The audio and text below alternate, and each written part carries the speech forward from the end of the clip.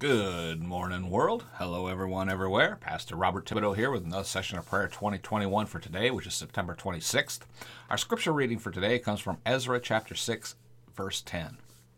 So that they may offer sacrifices pleasing to the God of heaven and pray for the well-being of the king and his sons.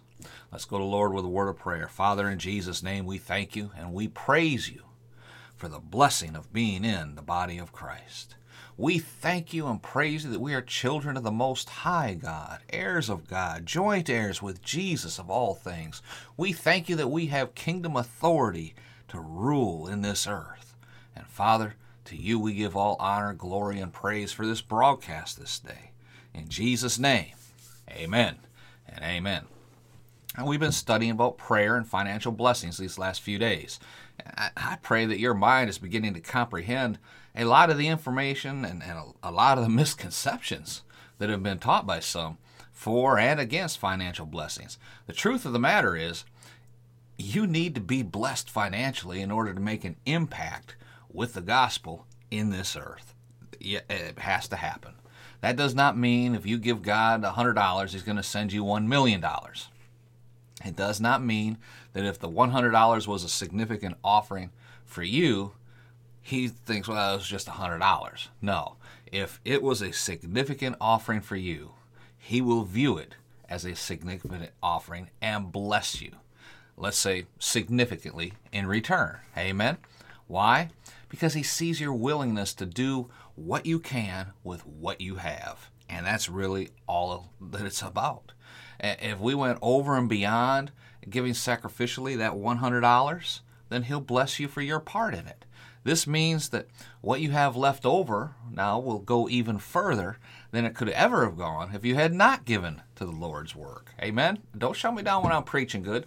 You know exactly what I'm talking about. 2 Corinthians chapter 9, verses 6 through 7, give not grudgingly or of necessity, because some preacher is putting pressure on you. Our giving to the Lord is an offering. What is an offering? It's an offer. He doesn't have to receive your offer. I mean, think of it like a real estate transaction. You establish what you want. Someone comes in and says, no, but how about this?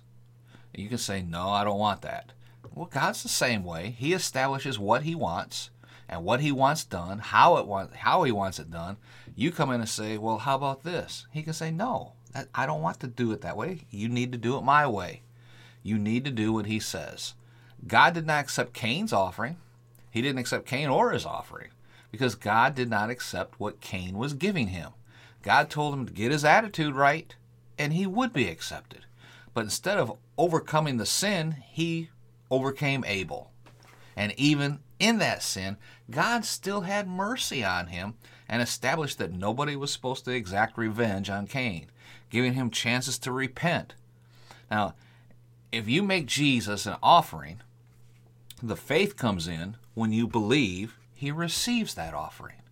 He is appointed here on this earth to receive our tithes and offerings as a witness that he's alive. Let's say there's someone who's extremely successful, a Rockefeller or Donald Trump type of person. He has enough money sevenfold over, amen? He knows what to do with money and make more money. All you have to do is get him to accept your $50 or whatever and do what he does best. And your needs will be taken care of. Amen? Kind of like, mutual funds operate in this economy for the mutual benefit of all involved. But you think to yourself, well, my little bit isn't going to impress him. He's not going to accept my $50. I'm just wasting my time and my money.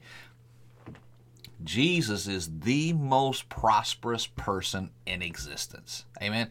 He is heir of all things. He can buy and sell Donald Trump several times over and not even put a dent in his bank account in heaven. Amen? Jesus can do more with 50 cents than others can do with millions of dollars. Why? Because he knows what to do with it. He knows how it works. Not what Mr. Trump or whoever else you can come up with thinks they may know how it works.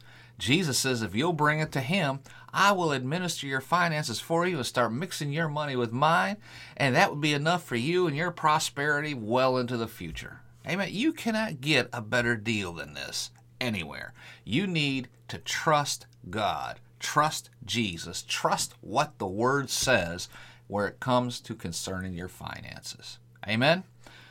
Let's pray. Father, in Jesus' name, we thank you that we can trust you with all things, everything. And Father, our prayer is that when someone sows sacrificially into the kingdom, into a work of God in this earth, we know you recognize it as a significant offering. And we pray over that offering, and we pray that it's multiplied back to them, tenfold, hundredfold. Lord, just multiply it back. Show them your system is the only system they need to rely on. And we just praise you for it in Jesus' name. Amen and amen. Praise the Lord. Do me a favor, leave a comment rating down below. Share this out far and wide on social media.